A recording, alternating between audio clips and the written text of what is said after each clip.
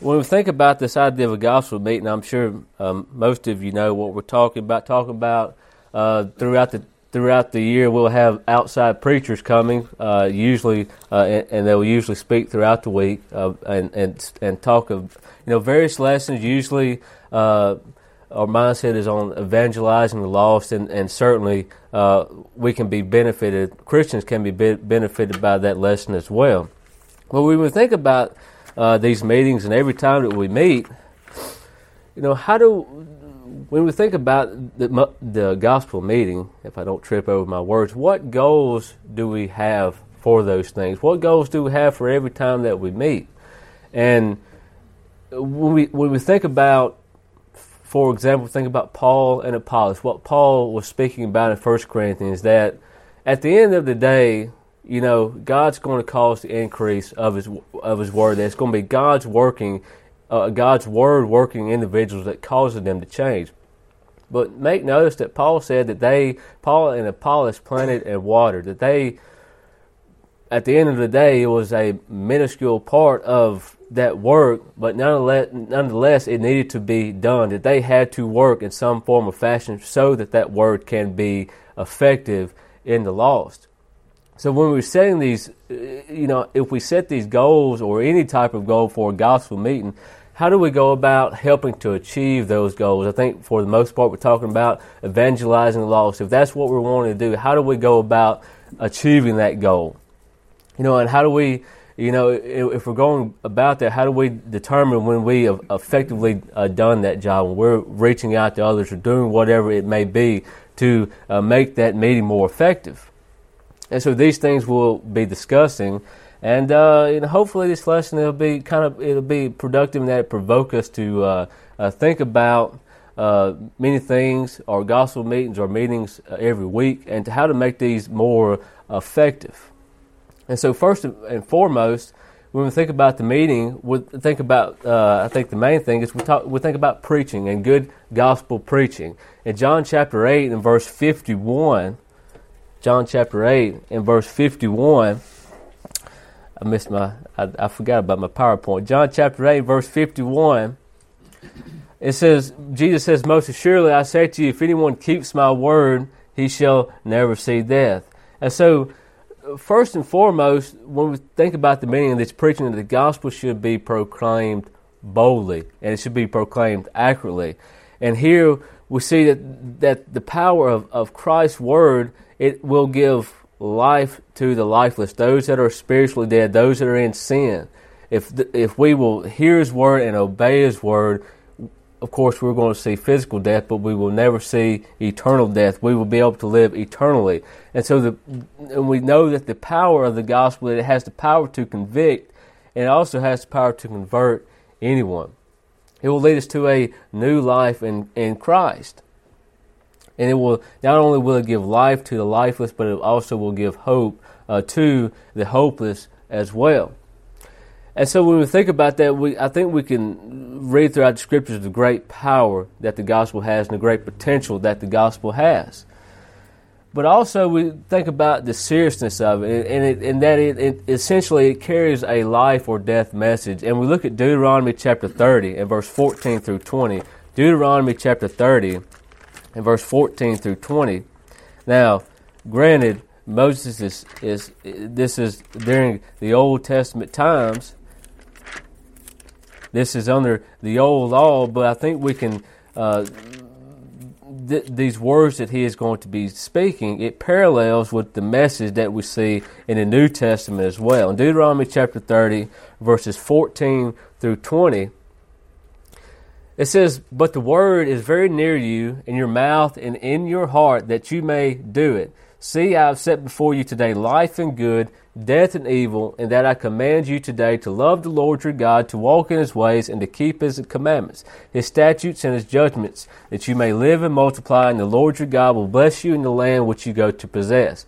But if your heart turns away so that you do not hear, and are drawn away and worship other gods and serve them, I announce to you today that you shall surely perish. You shall not prolong your days in the land which you cross over the Jordan to go and possess. I'll call heaven and earth as witnesses today against you, that I have set before you life and death, blessing and cursing. Therefore choose life, that both you and your descendants may live, that you may love the Lord your God, that you may obey his voice, and that you may cling to him, for he is your life and the length of your days, and that you may dwell in the land which the Lord swore to your fathers, to Abraham, Isaac, and Jacob, to give them.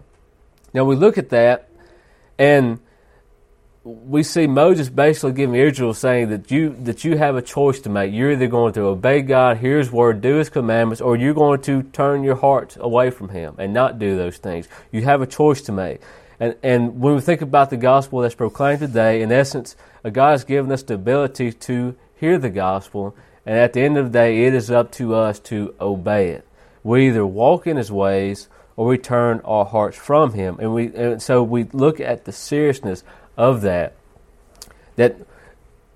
first of all, we have to preach the gospel, people have to hear the gospel, and then to them to make that choice of whether or not they're going to obey. And if they do make that choice to obey, it will be the best decision that they will ever make.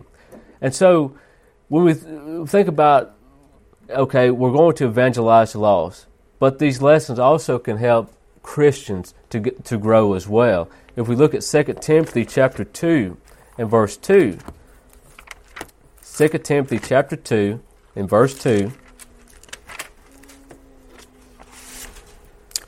this is Paul writing to Timothy, 2 Timothy chapter 2 and verse 2. We'll begin in verse 1. It says, "You therefore, my son, be strong in the grace that is in Christ Jesus, and the things that you have heard from me among many witnesses, commit these to faithful men who will be able to teach others also." So what's Paul writing here? He says, look, the things that you're hearing from me, you commit these things to faithful men. You teach these things to other men so they will be able to teach others also.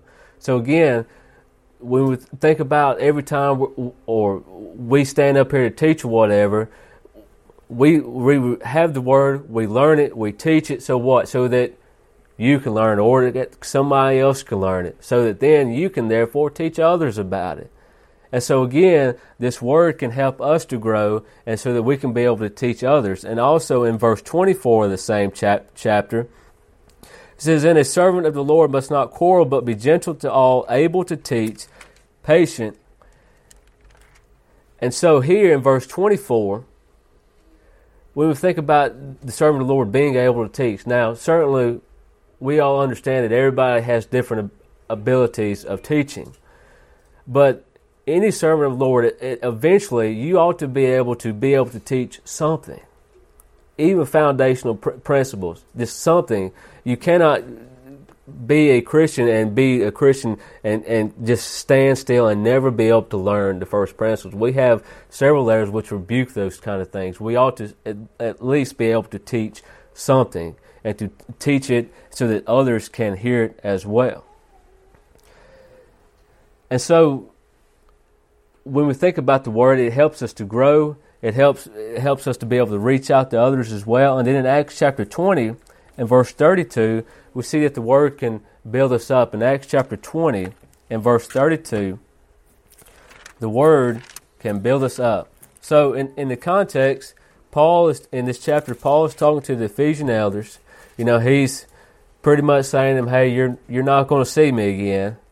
And then he says, in verse 27, he says, "For I have not shunned to declare to you the whole counsel of God." And then he goes and talks about that there's going to be savage wolves in verse 29 that come in among you, not sparing the flock, that there are going to be false teachers coming in. And he says in verse 32, he says, "So now, brethren, I commend you to God and to the word of his grace, which is able to build you up and give you an inheritance among all those who are sanctified." So you think about what Paul's talking to the elders. He's like, look, you're not going to see me again, but I've given you what you need. Things might get rough, but I've given you everything that you need. And what do you need to do? You need to look to the word, so that that word, the word of his grace, that is what's going to build you up. That's what's going to let you know what is truth and what is error. That's what's going to be able to encourage you when you become discouraged. When you become pretty hopeless, thinking the whole world's against you, the word and understanding his word is going to be able to build us up and to be encouraged to face whatever it may be that faces us. And so again, we look at and we can know and see throughout the Scriptures the power of the Word. And when we think about that, we see the power, and we know that we have to teach it. And so us as teachers, or anybody as teachers, we know that it has consequences, that the seriousness of the Word and us teaching it, we should be able to give the best effort that we can so that the Word can be effective, so that we can effectively teach those things. In 1 Timothy chapter 4 and verse 15 through 16, 1 Timothy chapter 4 and verse 15 through 16,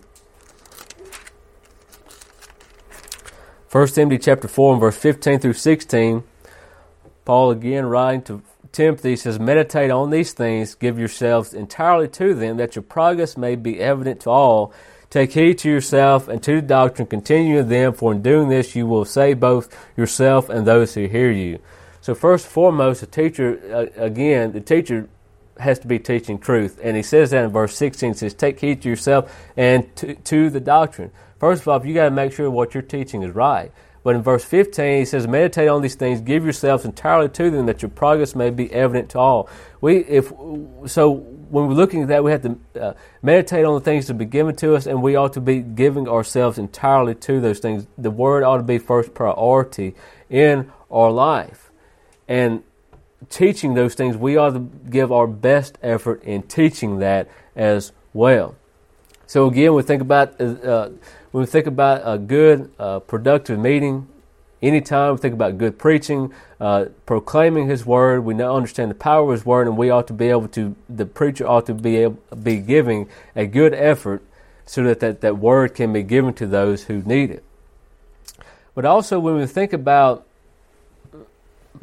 the meeting, okay, we got preaching, and we get a good preacher up here, and that's all we need. Well, no, that's silly. There has to be some preparation on our part. The members of the church, we ought to prepare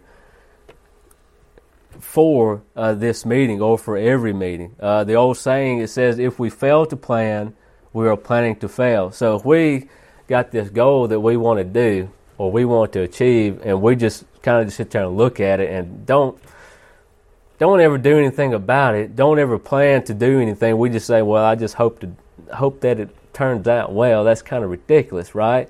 And so if we don't plan on certain things to make the meeting more effective, then really, why are we even having it then? We have to prepare ourselves for it. And again, this even goes to a meeting on Sundays or on Wednesdays, or for whatever reason, that at work in our lives we're willing to make adjustments to our plans. If we're going to meet with the boss, well, we can adjust our plans for this. We can even adjust our plans on the fly if the boss says so. We're willing to do that. But what happens when we think about changing our schedule, whatever, for meeting with the brethren? Think about the meeting throughout the week. What are we willing to do to change? If we have to change our schedule, are we willing to do that? Are we willing to be able to make a commitment to meet every day during that meeting? And also, when we think about that planning, we should be thinking about those who simply need the gospel, and we need to be willing to invite those who the lessons will be very applicable to. And not only do we think about those that need the gospel, that they are lost, that they are not Christians, but we should prepare ourselves to receive that word as well. We think about in Psalms chapter 119 and verse 18. Psalms chapter 119 and verse 18.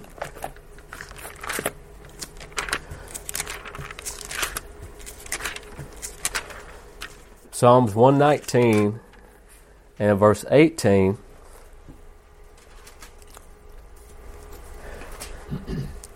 Verse 18 says, open my eyes that I may see wondrous things from your law. And so this should all be our attitude, that, really we never, or we should never get to the point where we think we got it all figured out, that we got everything that we need done. We've reached this plateau. Nothing else for me to do here. We should have the same attitude that we see in verse 18. We should always want to see wondrous things from His law. should always want to garner more and more truth from His Word, regardless of our level of learning, or a level of Bible learning. We should all still have that attitude that we will still want to continue and continuously grow in His Word. And so, turning to Mark chapter 4 and verse 20, Mark chapter 4 and verse 20, so we see that we should all want to continuously garner things from the Word, but we also have to have that prepared heart. We can hear the Word, we can see it, we can say, okay, that's it, but at the end of the day, we have to make a choice, as we've seen earlier, that whether or not we're going to apply it to our lives. In Mark chapter 4 and verse 20, Mark chapter 4 and verse 20, this is speaking of the parable of the sower. And so we have all these different types of soils, that there's a bunch of them that really we don't want to be. We ought not to be. And in verse 20 it says, but these are the ones sown on good ground, those who hear the word, accept it, and bear fruit, some 30-fold, some 60, and some 100-fold. So we all ought to strive to be that good ground. And so look what the good ground does. It hears the word and accepts it, and it bears fruit. So this should all be our attitude every time we're at some lesson or whatever it may be, that we're wanting to hear the word, we want to garner truth from it, and then accept it. And then what do? We apply it. We bear fruit through hearing that word, through hearing and accepting and doing that word. And so we think about preaching, we're thinking about preparation, preparing ourselves for the things, but we also have to persevere in what we do. Now, I believe that the gospel meeting or whatever is not an extra, because evangelism is part of the church's planned work. It does not mean just because we may do something on a set schedule, it does not change the fact that it's the church's planned work. Evangelism is part of the church's planned work, regardless of what time frame it may take place. And so when we think about that, we have to not think of it as church light or whatever it may be. This is on a different level that we really, this is not that important. I really don't have to show up. No, it's part of the church's planned work. It's part of the body of Christ's planned work. Now, if we think about it's the church's, the collective group's work, we should strive to persevere in doing these things. In Hebrews chapter 10 and verse 24 through 25, Hebrews chapter 10 and verse 24 and 25, Hebrews chapter 10 and verse 24 through 25. So in the context, these are people thinking about pretty much going back to the old law. In Hebrews chapter 10 and verse 24 through 25, it says, let us consider one another in order to stir up love and good works, not forsaking the assembling of ourselves together, as is the manner of some, but exhorting one another, and so much more as you see the day approaching. So we think about those a few verses, that if we are coming together, we're assembling together, we have opportunities to exhort one another, we have opportunities to consider one another in order to stir up love and good works. And the thing about that is, if we don't ever see one another, we can't do that. We can't fulfill those things. We can't stir up love and good works. We can't exhort one another. And so, just by your presence being among the brethren, it will help others. It may be an encouragement to others. It may be an opportunity for you to exhort someone else, to stir up love and good works. And so we should, if we want to do those things, we should plan to be together as much as we can. And we cannot do these things if we never see each other, if we don't show up.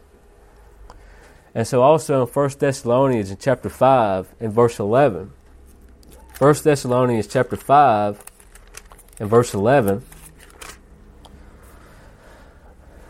1 Thessalonians chapter 5 and verse 11, it says, therefore comfort each other and edify one another, just as you also are doing. So again, going back to the same concept in Hebrews chapter 10. You cannot do these things if we don't see one another. So we should all have a commitment towards our brethren to we're going to meet and to assemble together. And they should be of the foremost priority in our lives. So in verse 11 it says, therefore comfort each other and edify one another. And so again, we cannot comfort and we cannot edify if we don't see one another.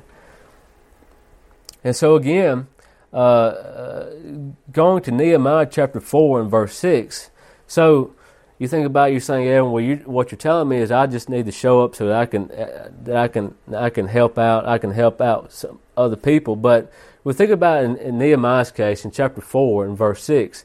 So we understand that the Jews were in kind of a bad situation at the time, and what we see in Nehemiah chapter 4 and verse 6 is we see a situation in which these people decided they were going to work together. They made a decision that they were going to get this wall built.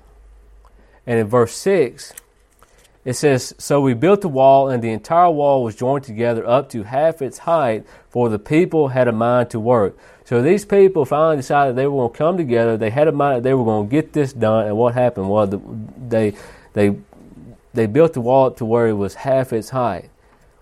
And so when we think about that, when people come together, they have a mind to that they're going to diligently do whatever work may be set before them. That when everybody's working together, it builds an attitude, it boosts morale, and it builds a diligence. And so whatever it may be, we may look at something and see, this may be a almost impossible task. If you get a group of people together that set their minds on doing that, all of a sudden it's not that big of a deal. It's not that big of a task. So again, everyone pitching in helps. It helps to boost your brethren's attitude. It helps to boost. It helps to encourage one another by you being here and pitching in. And so we look at preaching, preparation, perseverance, continuing in doing these things, attending the services, helping our brethren out as much as we can. But we also, I think maybe I should have put this at the beginning of the lesson, we also should pray about our meetings and for people to be reached, lost people to be reached. In Colossians chapter 4 and verse 3, Colossians chapter 4 and verse 3, Colossians chapter 4 and verse 3, we'll begin in verse 2. It says, Continue earnestly in prayer, being vigilant in it with thanksgiving, meanwhile praying also for us that God would open to us a door for the word to speak the mystery of Christ, for which I am also in chains. So Paul is urging them to pray for us that God would open to us a door for the word. And we should also be praying the same thing, that we should pray that a door for the word may be opened up for us, or for those, or the preacher that is at the meeting, or for our daily lives, that we can continually have that door open up so that we can spread the word, so that the lost can be evangelized. And also in James chapter 5 and verse 16, and also in 1 John chapter 5, we understand that prayer is very effective, that prayer can change things. In James chapter 5 and verse 16, James chapter 5 and verse 16,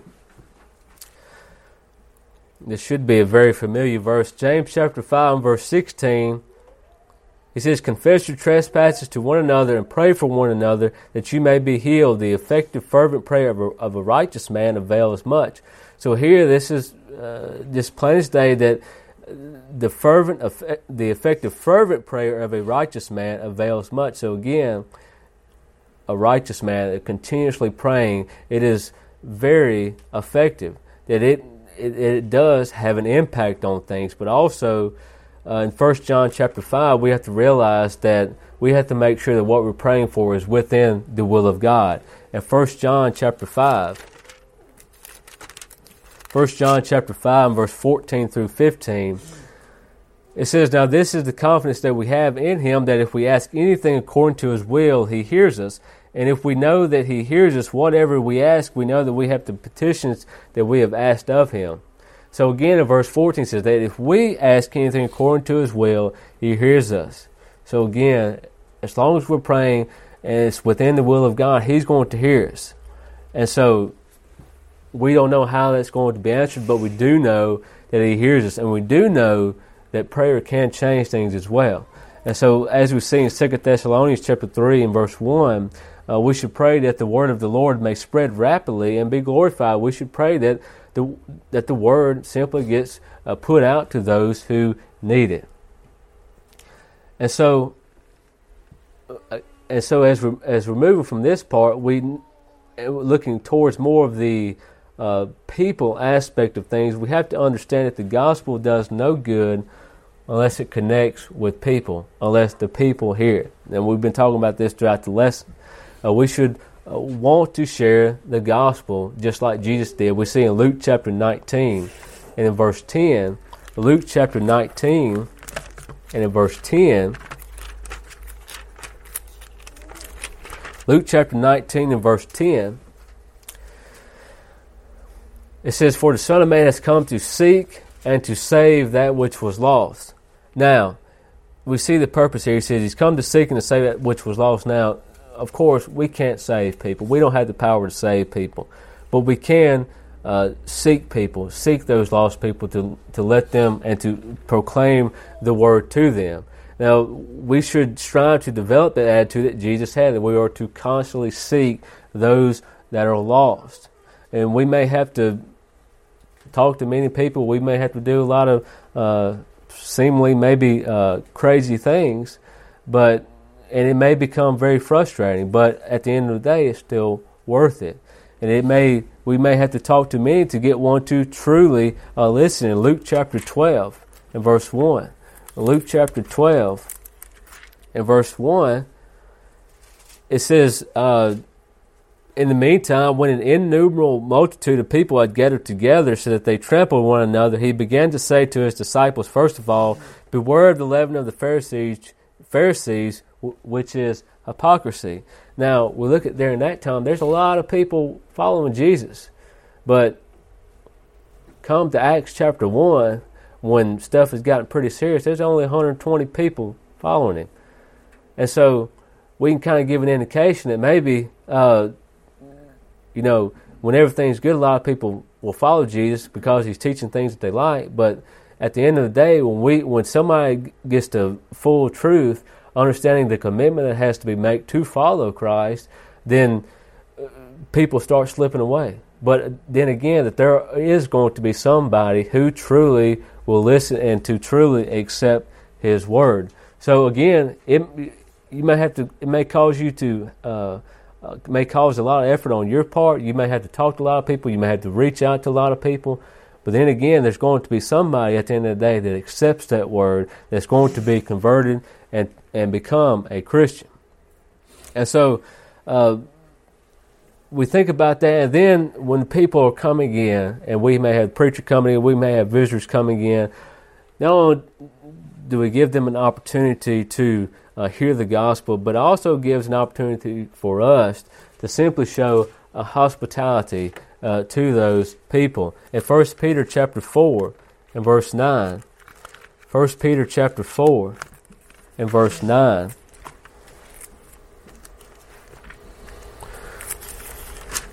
1 Peter chapter 4 and verse 9. Again, it says, "Be hospitable to one another without grumbling." So again, Peter's saying, look, be hospitable to one another and don't really be complaining about it. You ought to want to do these things. And again, when you have a bunch of visitors coming in or whatever, it gives opportunity to show that. And then we think about every day, applying this to every day, that we should want to show hospitality to one another as brethren and to others out in the world. And so that's kind of the end of my lesson there. We see that there are many things that we ought to be thinking about when it comes to reaching out to others for. the gospel meeting and for every time we decide to, or every time that we meet here as a church, that we should, first and foremost, to have a good preaching where the word is brought forth, that we should prepare ourselves for it, and we should persevere in those things. We ought to pray, and we ought to reach out to one another. And we look at Isaiah chapter 55 in verse 11. Isaiah chapter 55 in verse 11. Isaiah chapter 55, verse 11.